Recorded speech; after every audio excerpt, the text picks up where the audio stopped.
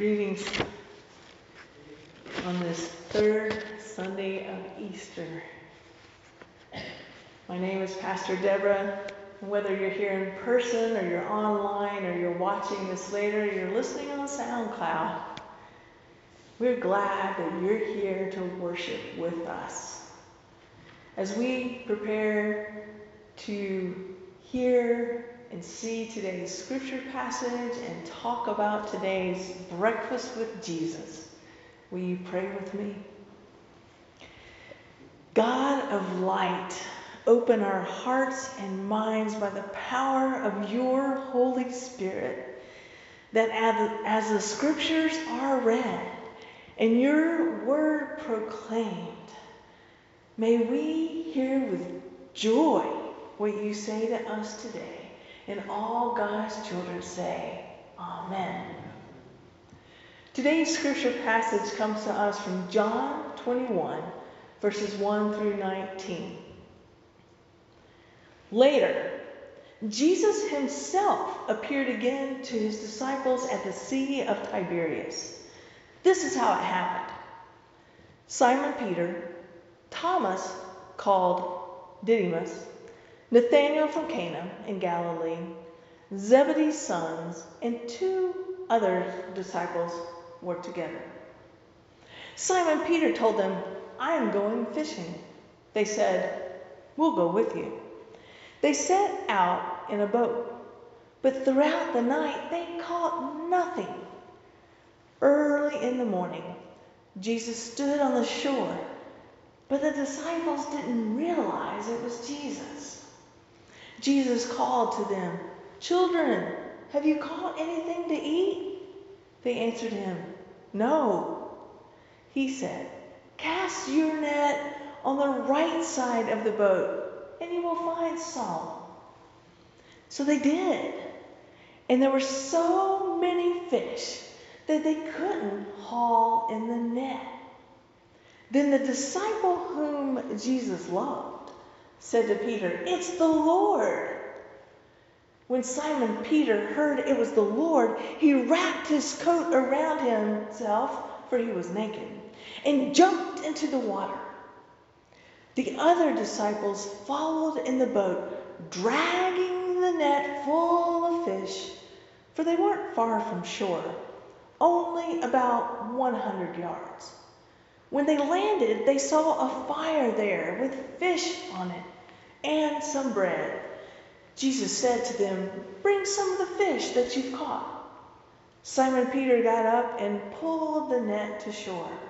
It was full of large fish, 153 of them. Yet the net hadn't torn, even so many fish. Jesus said to them, Come and have breakfast. None of the disciples could bring themselves to ask him, Who are you? They knew it was the Lord. Jesus came, took the bread, and gave it to them. He did the same with the fish. This was now the third time Jesus appeared to his disciples after he was raised from the dead. When they finished eating, Jesus asked Simon Peter, Simon, son of John, do you love me more than these? Simon replied, Yes, Lord, you know I love you. Jesus said to him, Feed my lambs. Jesus asked a second time, Simon, son of John, do you love me? Simon replied, Yes, Lord, you know I love you. Jesus said to him, Take care of my sheep. He asked a third time, Simon, son of John, do you love me? Peter was sad that Jesus asked him a third time, Do you love me? He replied, Lord, you know everything. You know I love you. Jesus said to him, Feed my sheep. I assure you that when you were younger, you tied your own belt and walked around wherever you wanted. When you grow old, you will stretch out your hands, and another will tie your belt and lead you where you don't want to go. He said this to show the kind of death by which Peter would glorify God. After saying this, Jesus said to Peter, "Follow me," the words of life. Thanks be to God. Today's passage begins with these words. Later, Jesus himself appeared again to his disciples. This tells us what? He'd already appeared. Exactly. And in verse 14, it tells us that as well, if we go on down, but sometimes we just kind of see that first thing, we keep going, and we don't always put it all together. Verse 14 clarified that this is the third time Jesus had appeared. Now, when we're reading that, and we don't get down to 14, or there's not a verse 14 that explains it, our curiosity might send us back to chapter 20. And if we were to go back to chapter 20, we would see how Jesus actually first appeared to Mary and or the other women, depending on what gospel we look at. And then he appeared to the disciples the first time, beginning in verse 19, through closed doors. And then the second time, in verse 26, it begins there. Not only closed doors, it talks about locked doors. So the first two times that Jesus appears to the disciples are behind closed and locked doors. Notice that this time, Jesus doesn't appear to them behind any door, but on a beach, an open area. They've gone fishing. Something they knew how to do. Remember? Before they met Jesus, they were fishermen. That was their livelihood before Jesus. As they are out there fishing in the boat, a voice from the shore calls to them, "Children, to grown men, have you caught anything to eat?" "No." "Cast your net on the right side, and you will find some." These are fishermen. And someone else is telling them how to do their job, but they cast the net. And they got so many fish that they couldn't haul it in. But think about it. Simon Peter, Thomas, Nathaniel, then two other disciples. That's like 5 people in a boat. 5 men could not haul in a net. That was their livelihood. It had to be pretty heavy then, right? For 5 grown fishermen not to be able to haul in the net. That's quite a catch.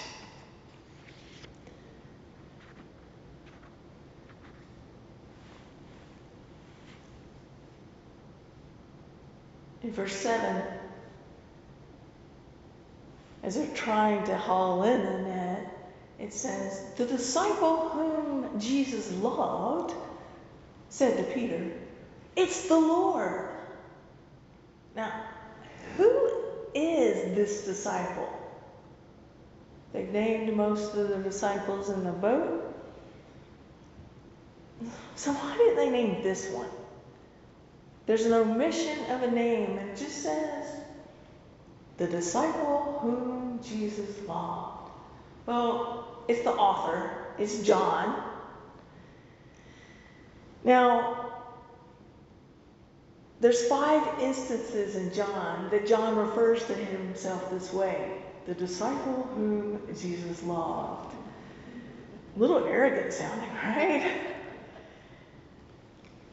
But because Jesus loved all of the disciples, right? Jesus loves everybody. Jesus includes everyone. Jesus is all-inclusive. Jesus would fit in so well here because we're an all-inclusive community, right? Okay, let's not reject Jesus, please. Jesus fits in here. So that's not what John's saying here.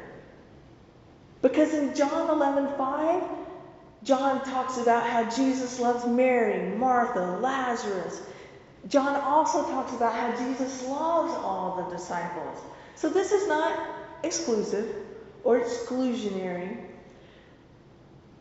So what causes John to not name himself? It's not any of that. But it could be a few different things. It puts him there as an eyewitness, right? If he says, the one that Jesus loved, it's like, hey, I was there. I saw everything. Or it could be that he's saying to everyone, his name is not what identifies him.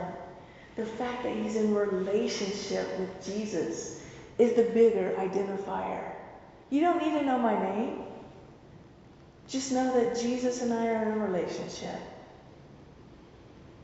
Or it could be that he's allowing the love of Christ to be the controlling reality.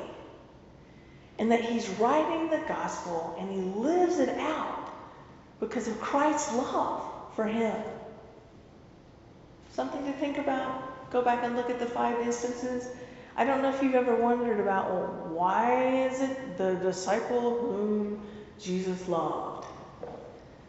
Again, sometimes we read scripture and just go zoop. Don't raise your hand. Okay, I do it. I do it too, yeah. But if we take it apart, like we'll attempt to take apart the challah bread for communion, there's deep, rich things in the Word. Though we may not know the exact reason, taking time to think about it, the disciple whom Jesus loved can help us have that deeper, richer understanding. Now, back to the meat of the passage. Now that we've determined it's John that said to Peter, it's the Lord, John knew who was on the shore. John knew for sure. Notice how Peter reacted? And ask yourself, does that surprise you? As soon as he heard John say it's the Lord, he wrapped a coat around himself and jumped into the water. Now remember, Peter is a spontaneous one. Honestly, why wrap a coat around yourself and jump into the water? Just jump into the water and swim to shore. Modesty, I presume, before Jesus. I don't know. It's not explained. But Peter is always that do before he thinks guy. The other disciples followed in the boat, dragging the net full of fish. We learned that they're not that far offshore, about 100 yards. They didn't have too far to drag that heavy net. But they were one man short because Peter literally jumped ship. So it's a heavy net and they're rowing to shore without Peter. No telling what they're thinking about Peter in the moment. Peter swam that 100 yards. Think about that. Now, anyone trying to picture what 100 yards is like? In case that's the question, stick with me in this in case this is not your thing. Football field. Between the goal lines of a football field, that's 100 yards. I know we're not in football season right now, but they are having draft picks, so maybe you're thinking a little bit about football. I love football. Peter swam the distance of the football field of the Denver Broncos, or the Georgia Bulldogs, or the UTC Mocs, or any other team that happens to be your team. Go Vols? Okay. I'm not supposed to mention any of those. I'm supposed to keep the both and in the middle, but what the heck? Now you know who I pull for. They drug the net, the heavy net they couldn't put in the boat 100 yards. Everyone's probably tired by this point. When the disciples landed to shore, they saw a fire made with fish, and then they saw some bread. Jesus told them to bring some more fish that they had just caught to add to what was already there. Simon Peter, who had just swum to shore, got up and drug the net to shore, which is fitting. He didn't help row it to shore, so let him drag it by himself. Now, we don't know who counted, it doesn't say, but the scriptures tell us someone counted, because there were 153 large fish. The details sometimes. And the net didn't break. That's obviously an important detail for us as well. So we know that it was a large haul. 153 large fish. Now that's breakfast. Now that they're on shore, the fire's ready, hear the next statement that Jesus says. Come and have breakfast. Jesus offers them hospitality, a meal, nourishment for their physical selves to replenish their tired, worn out, hungry bodies after their efforts of rowing and swimming to the shore. Jesus cares about them. Let's pause for a moment here. What would it be like to come to shore, to see a fire already made, and to hear this invitation, come and have breakfast?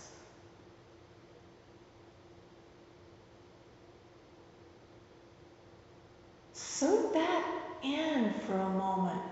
Picture Jesus inviting you to breakfast. You're tired, you're hungry, you're worn out. You have nothing to offer in the moment. Jesus has the fire ready for you. Jesus already has food ready for you. Jesus wants to be with you. Come and have breakfast.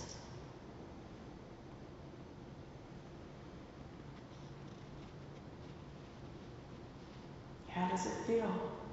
How do you respond? Note that in that moment, none of the disciples asked him who he was. They knew he was the Lord. John had figured it out earlier. When Peter heard it, he went off. They all knew it was Jesus. Nor is there any record of them going, hey, thanks, Jesus. Yes, we'll have breakfast with you. But we see next that Jesus took the bread and gave it to them. And then he did the same with the fish. Jesus served them a meal once again, just like Jesus had served them before his death at Passover, reminding them then to remember him when he served them with the wine and the bread at that occasion. He served them here on the shore with bread and fish. Breakfast with Jesus. Verse 14 does tell us this is the third time Jesus has appeared to the disciples as a resurrected Jesus.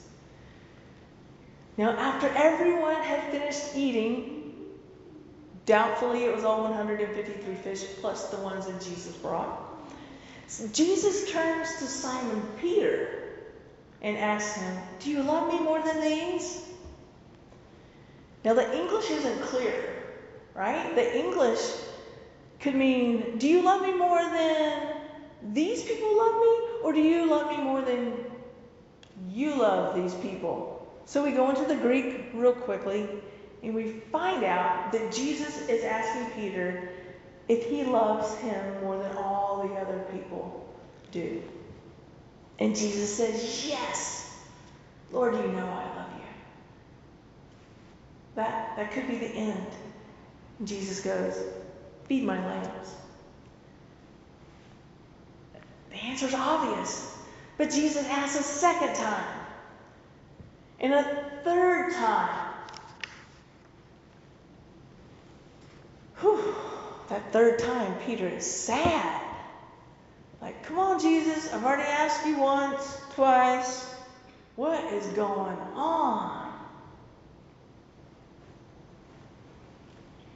After feeding the disciples physically, Jesus took Peter on a journey. He asked Peter 3 times if he loved him. Each time Peter said, yes. What do we remember about Peter doing previously 3 times? Denying Jesus.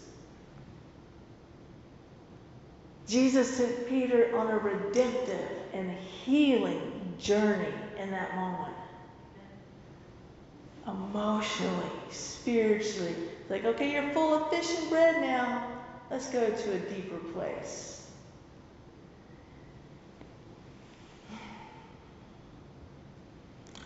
Not only Peter, though, all the disciples and us, we witness that healing, redemptive, powerful dialogue.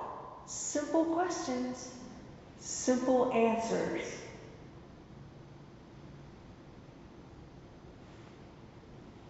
I wonder how redemptive and healing it was for them. I wonder how it can be redemptive and healing for us. It is holy ground on a beach with a fire. Breakfast with Jesus. Anytime we experience personally the love and restoration of a relationship, as the disciples witness here between Peter and Jesus, we witness holy ground. Jesus always extends love and grace, as is shown here with Peter. And what does Jesus want Peter to do with his love for him? Feed and take care of the lambs, the sheep, the flock. That is how Jesus wants Peter to live out that love. Jesus continues to teach the disciples. He feeds them breakfast, offering them physical food, and then feeds them spiritually and emotionally and otherwise, offering a model of how to feed others. As we consider how we are called to share the love and light of Jesus in our daily lives, let us consider these words written by Reverend Stephen Garnis Holmes. May they encourage us. Loving one, may all that I do today nourish your beloved lambs. May all that I say feed souls hungry for grace. May all I do tend your beloved and show the way to green pastures. All that I meet are like me, thirsting for love. Give me grace to feed your sheep. As we prepare to come to the table today, whether in person or online, to be fed by Jesus, May we consider those things in our lives for which we desire redemption and healing. Will you pray with me? Creator God, at times we recognize you and we know how much you love us. At other times, we are surprised that it is you calling out to us, beckoning us to join you. Help us to recognize you in our midst. Help us to accept your invitations to join you for holy table fellowship and conversation. May we be open to receive the redemptive grace and healing that you offer us. And may we respond by taking care of your sheep in return. All God's children say, Amen.